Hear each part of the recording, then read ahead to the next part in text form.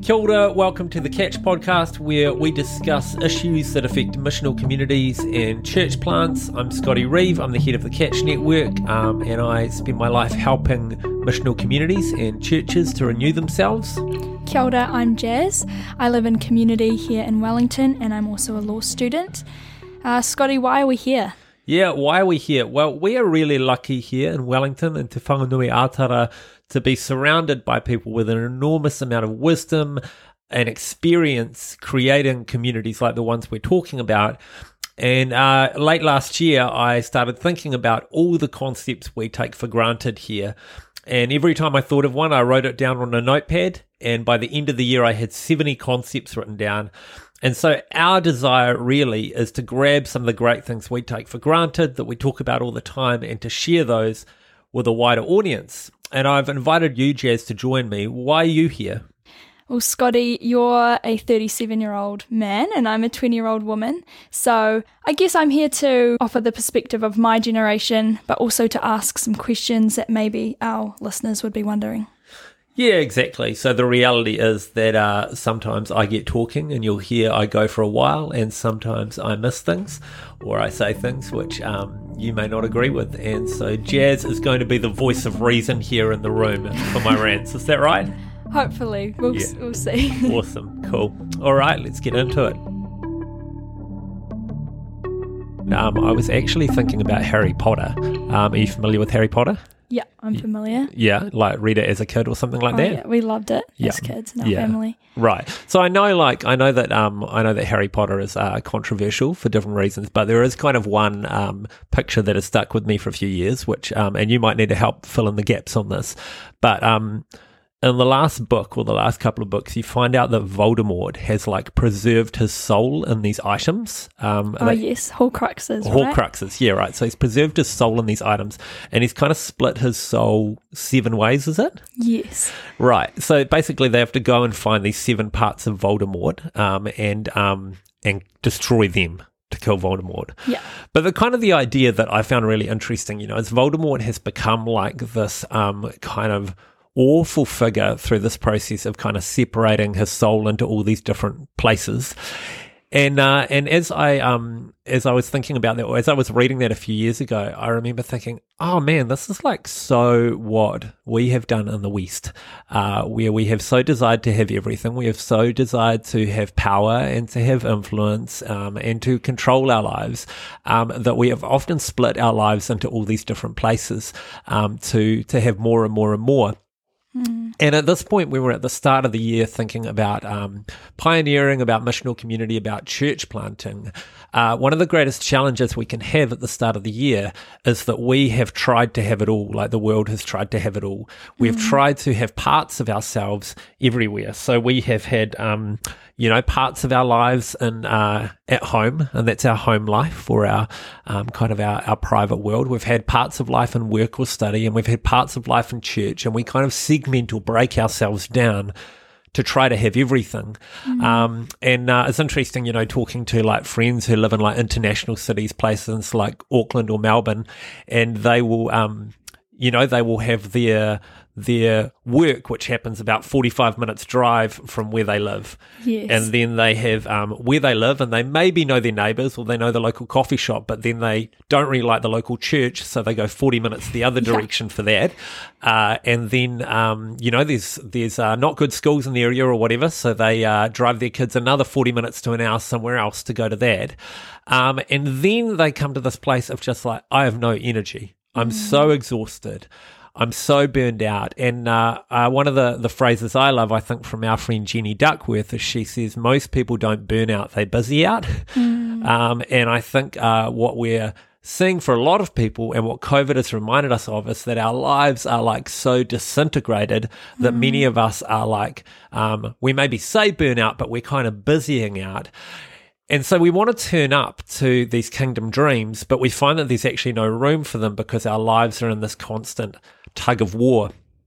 So the idea I want to bring in our first time together here today is, what would it look like for us to live integrated lives where everything happens in close proximity, Yes. so that when we're actually at home, that can actually also be serving our neighbourhood. And when we're in our neighbourhood, that neighbourhood's also where our schools are, or our medical centre is, and maybe our work isn't far from there either. So we're not in this constant tug of war between these different parts of who we are. We're not trying to have it all like kind of Voldemort did. Yeah. But we are living an integrated life. And for me, one of the kind of common questions I get asked is, people sometimes say, how do you do so much? And partly I'm like a really active person, but partly I've just lived the last 15 years with everything really close. Yeah. So when we thought about culture change for Blueprint, the church I used to lead, the first thing we thought is, well, we can't change 40 or 50 people, but we can live with 6. And if we're living with 6 of them, then we can 24/7 model the change we want to see, and we can build a white hot centre. Yeah. So when we're at home, we're also changing the church, and we didn't have to war between those two things. But then I started a coffee shop about 300 metres away from our front door. And so when I was heading to work, I was in the same neighbourhood, and getting all of life to be together, and so that it's not these disparate parts, and actually that when we're doing one thing, we're also serving another, that we can actually raise our kids and be good neighbours and missionaries and evangelists at the same time, and we can actually be at work, and that's not disparate from our relationship with our family or our neighbours. So these are some of the things I think we need to get our heads around at the start of the year. If you don't want to busy out this year, you need to think about how we're going to get our lives aligned, and have these different aspects of what fills our time actually begin to serve one another. I guess I'm interested talking to you, Jazz, as someone quite a bit younger than me, who I imagine probably sees a lot of people in your generation trying to have it all. Yeah. Is this a dynamic that you see around you at the moment? Yeah, absolutely. I think I've been lucky because growing up, this was always something modelled to me. I know it was really important for my parents to have us go to the local schools in Nainai, be part of the local happenings. And I think for my friends who didn't have that demonstrated to them, it so comes from good intention that they want to be part of everything and have everything. But it does mean that you can't give your all to your community or your all to whatever mission you're trying to do. I guess a question that I don't necessarily have the answer to, but you will have some good wisdom, is if you are studying or if your work isn't your mission, not everyone can be, a priest or something. Yeah. What can that look like then to combine your worlds or have everything in close proximity or make it so your life can be slower and less cluttered, even when you can't be kind of paid for whatever ministry you're doing? Yeah, that's a really good question, because people like me can fall out of touch and think that it's easy for everyone to do this, but in some ways kind of the nature of my role lets me do this. I think a good way to do this is if you are living in a family or in a Christian community who loves God, there are so many people who would love to participate in that.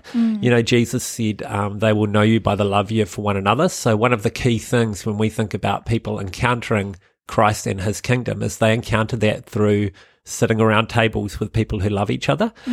And sometimes we don't maybe consider the idea that the people we go to work with might actually love to sit at our dinner table.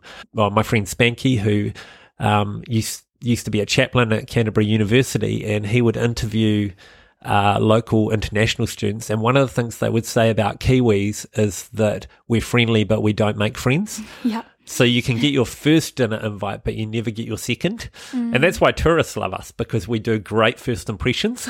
We don't have to follow up.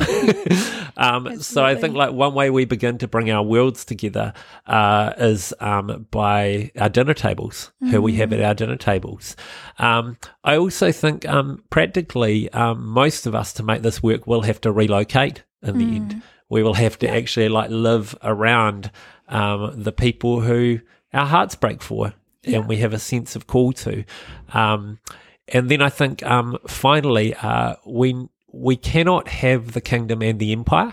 We just can't have it all. Yeah. So there's going to be some things we need to cull from our lives. So the three things I would say there is opening up your table considering what it might look like for you to relocate to the people who God has put on your heart. And then the third thing being, we just can't have it all.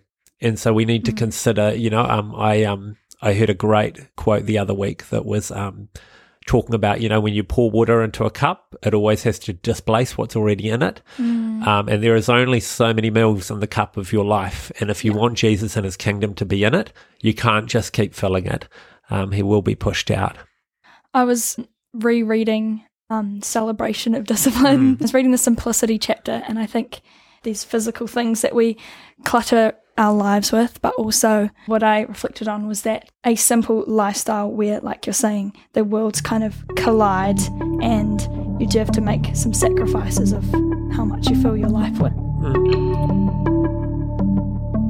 This has been the Catch Podcast. You can find out more at www.catchnetwork.org.nz. See you next week.